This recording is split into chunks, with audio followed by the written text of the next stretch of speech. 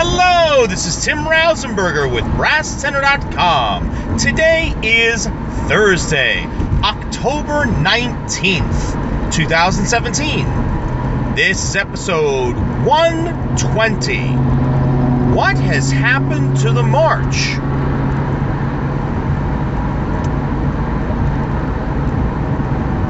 One of my missions in recent years is to ensure that students of all ages and experience levels, regardless of band, chorus, or general music, are clearly educated on all of the various genres of music. Quite simply, I think it's imperative that students as young as 5 and 6 years old, as well as those in high school, are aware of the more important genres. And we can go with the big ones: classical music, jazz, folk, rap, hip-hop, international, which could also morph into various cultures such as Latin American music, blues, country western. Now, all of these genres are important for us to know for so many different reasons. It opens up our minds. It allows us the opportunity to select music to fit our mood. After all, I do have my moments where I just want to listen to jazz, and maybe a specific type of jazz. And I have times where I just need to sit back and listen to one of the genres I just omitted there, which is one of the most important, which is rock and roll, and just get a fix of heavy metal.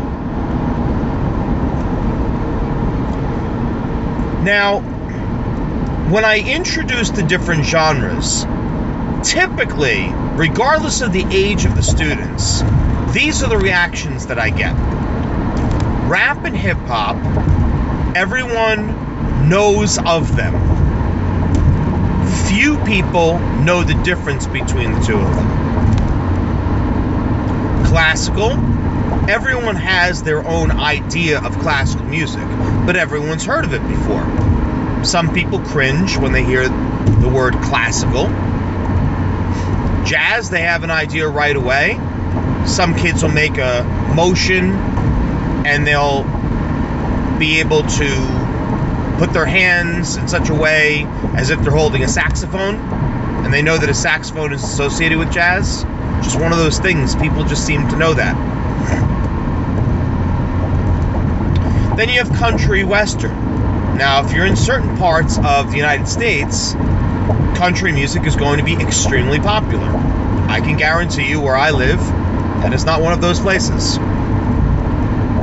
But it doesn't mean that they hate country, it's just that most people in this region don't care for it as their first preference of music.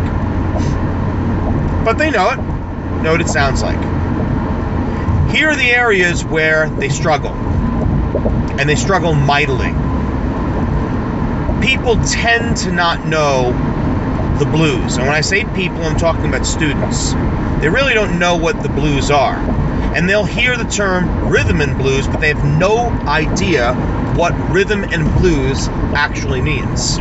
Or they don't know what R&B is. There are a fair amount of students who don't have a total comprehension of Latin American music, although if you were to play 20 different styles of music, chances are they could probably figure out which one was Latin American. But then there's that one style of music that none of them seem to ever know, and it's folk music.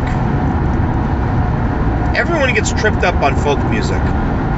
They really don't get it at all. And it's not too hard to understand why that might be.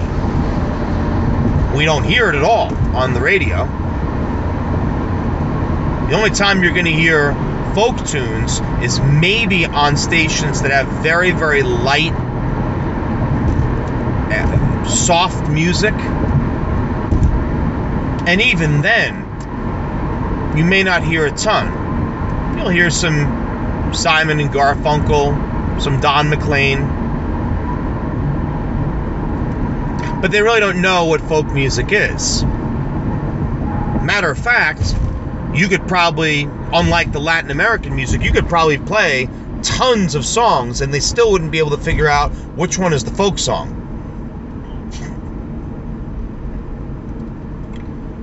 But I think the greatest tragedy in America today actually has nothing to do with any of these genres. What has happened to the march? Now,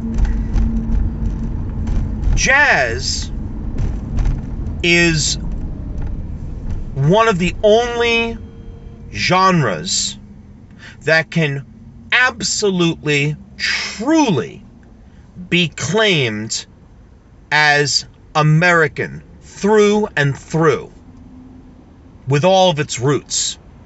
So many different variants of jazz. And they all seem to stem from America. Now, there are other genres out there that have also come from America. But to be fair, we can also trace them to other countries as well. Then we have the march. The march.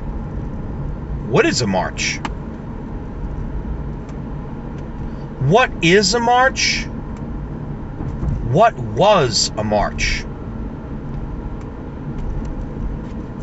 A march must mean someone marching along. Could be an army. Could be a parade. Could be a marching band. Now, if we know what a march is, while any of those images can come to our mind, it's not really what a march is, even though it evokes those pictures. Now, marches in various areas of the world are played in different manners. For instance, there are many European-style marches which are played at slower speeds than ones you would hear more commonly in the United States, written by composers from America.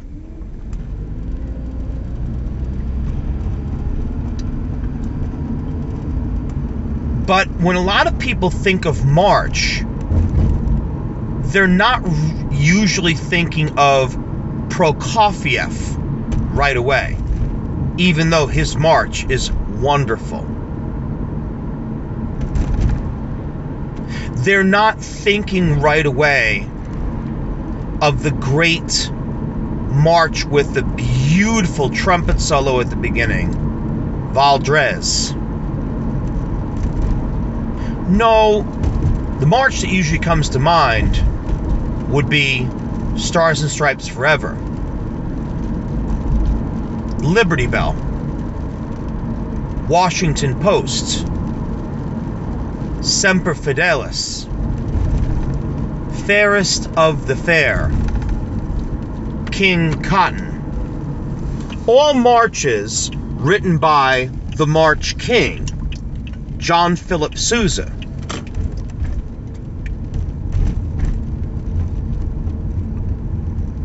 Where is the march? What has happened to the march in our country? I can tell you what's happened to it. It's not being taught, and it's not being played anywhere. Now, we're probably hearing marches when a community band is playing in the area. And if you're listening to a fine wind symphony or wind ensemble or wind band, a band that is comprised of brass and woodwind and percussion instruments, not string instruments, yes, you may hear one or two marches in a concert. Or do you?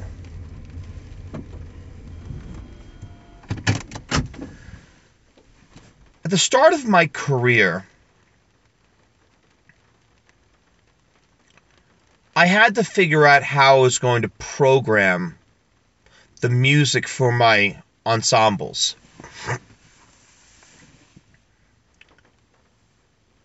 And when I had bands in middle school, that is, players that are well into their third, fourth, or fifth years of playing their instruments, we're now truly at the point where the full instrumentation of the ensemble is being represented well. Unlike your beginner ensembles that are lacking tubas, perhaps, and may not have the best low brass players. I certainly don't think you're going to be having piccolo players in your fourth grade. And even some younger kids have a tough time even holding the cymbals. But once we're into middle school, we do have kids that are playing the bari sax and bass clarinets and tenor saxes and tubas, euphoniums, and all the different instruments that are going to fill out the ensemble. And what's happening? I can tell you what's happening. And I'm ashamed to say it. Marches are dying, if they're not already dead. I cannot begin to tell you, just over the course of the past 10 years, the number of concerts I've been to featuring at least one band on the concert. And that band, and I'm going to assume when I say this, is not an elementary school band. It's a band that will be at least a middle school level band. That band does not play a march. And if you know the director of whatever band in any town USA, unfortunately, you may know that that director never programs marches. Ever. Ever. So what's being substituted for the marches? I'm not going to say that the music that's being substituted is bad.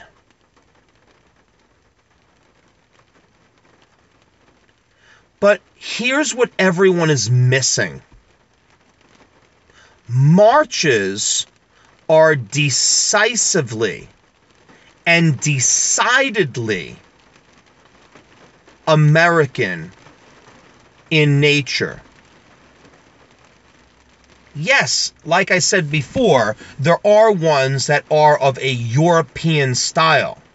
But by and large, when you hear Stars and Stripes Forever, da da da da da da da da da da da da da da da da da da, what person anywhere on civilized Earth hears that melody, hears a band, not an orchestra, because yes, it's been written for orchestra, but it simply doesn't sound the same. It doesn't sound like a band. And the reason why is it's the one form of music,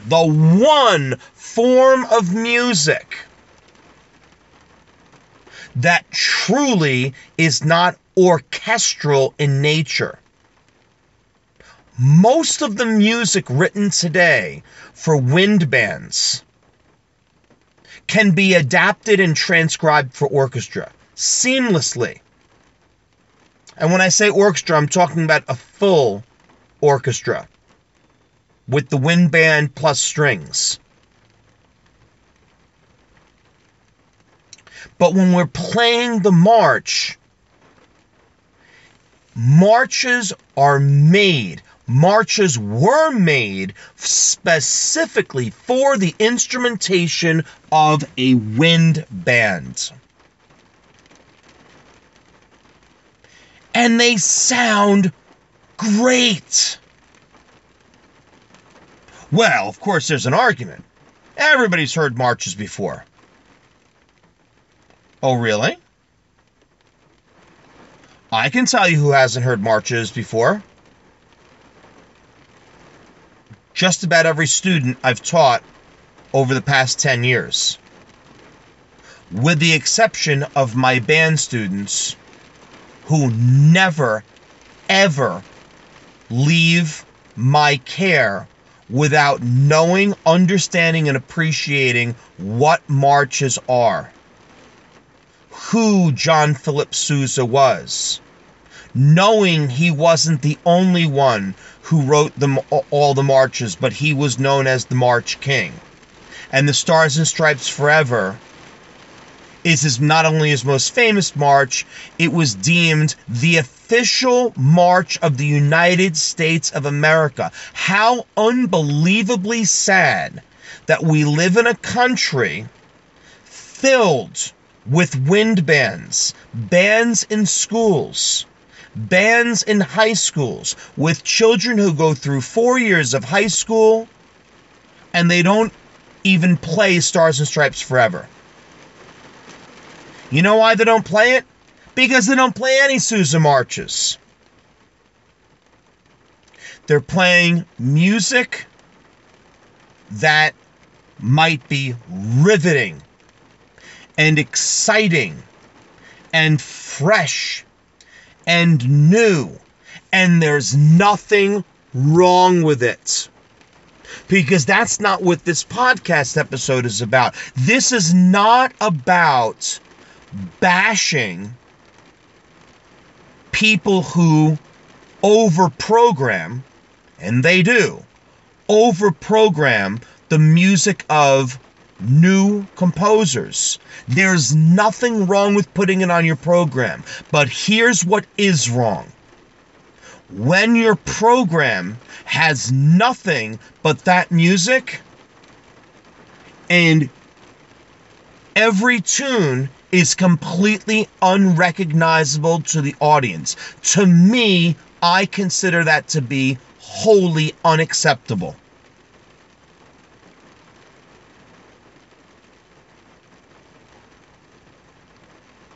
One of my favorite comments that I've heard over the years from audience members when I've conducted middle school bands has been the following.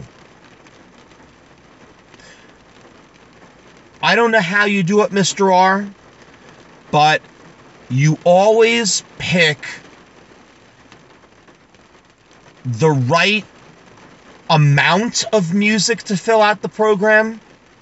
It's not too much, and it's just enough where we want to hear more, which is always what we want to strive for as directors. I've done podcast episodes on people over programming concerts, putting too much music, and boring the living heck out of everyone who's in the audience, no matter how great the ensemble is playing.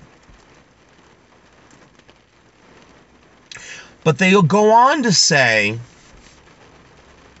that even though they may have not known 3 out of the 5 pieces, they were exciting pieces to listen to. Well, yes, that's your new music. Those are all the incredibly talented composers out there who are writing the best music in the world, because it's not happening for orchestra, and it's not happening for chorus or any other realm of music. The finest music at the highest level and the highest caliber being written today is new music for wind band. But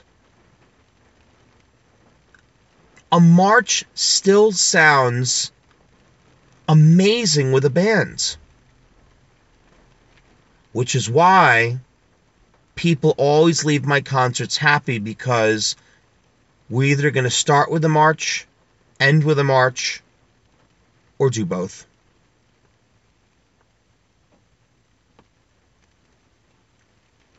Why can't these other bands do that?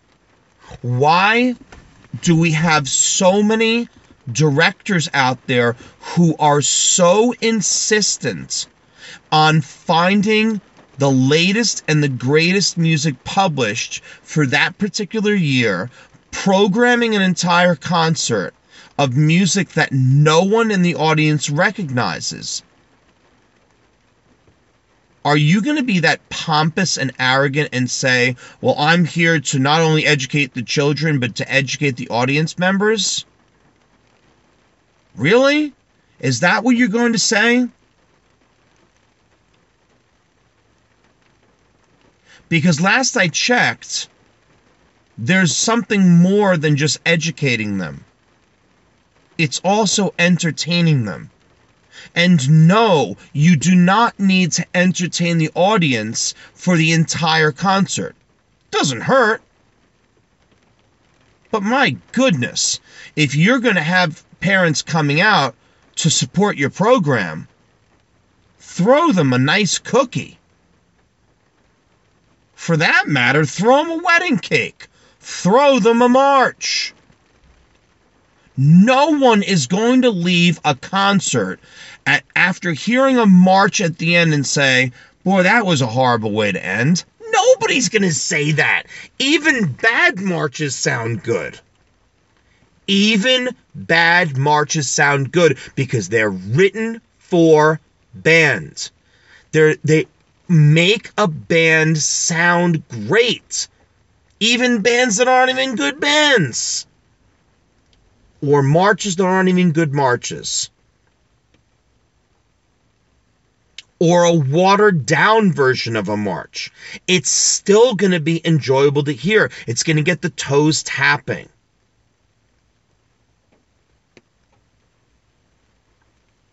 Where's the march? Where is it? I sincerely hope anyone who's listening to this podcast episode relays the information, passes along the episode to someone who really needs to hear it. I can promise you, if you're listening to this episode right now, and you know someone in music, they may need to hear this.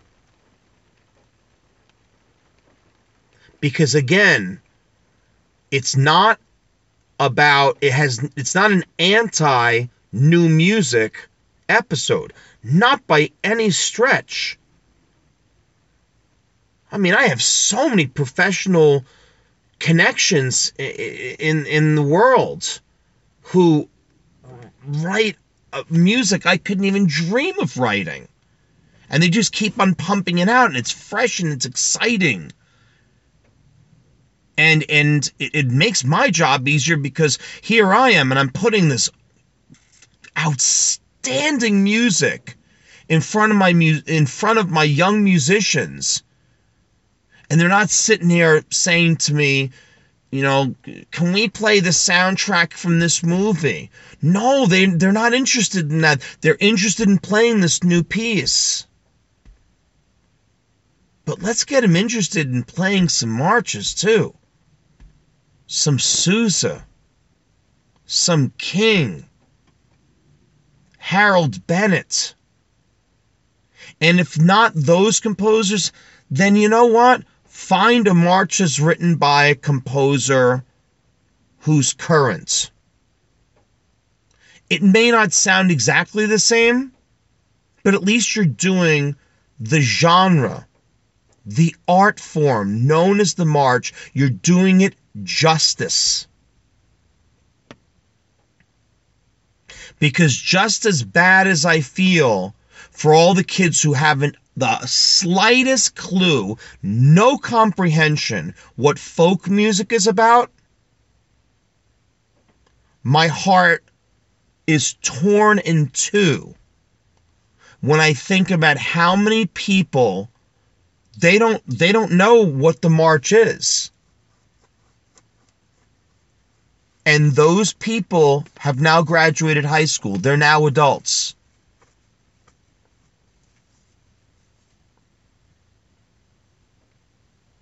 We do need to educate.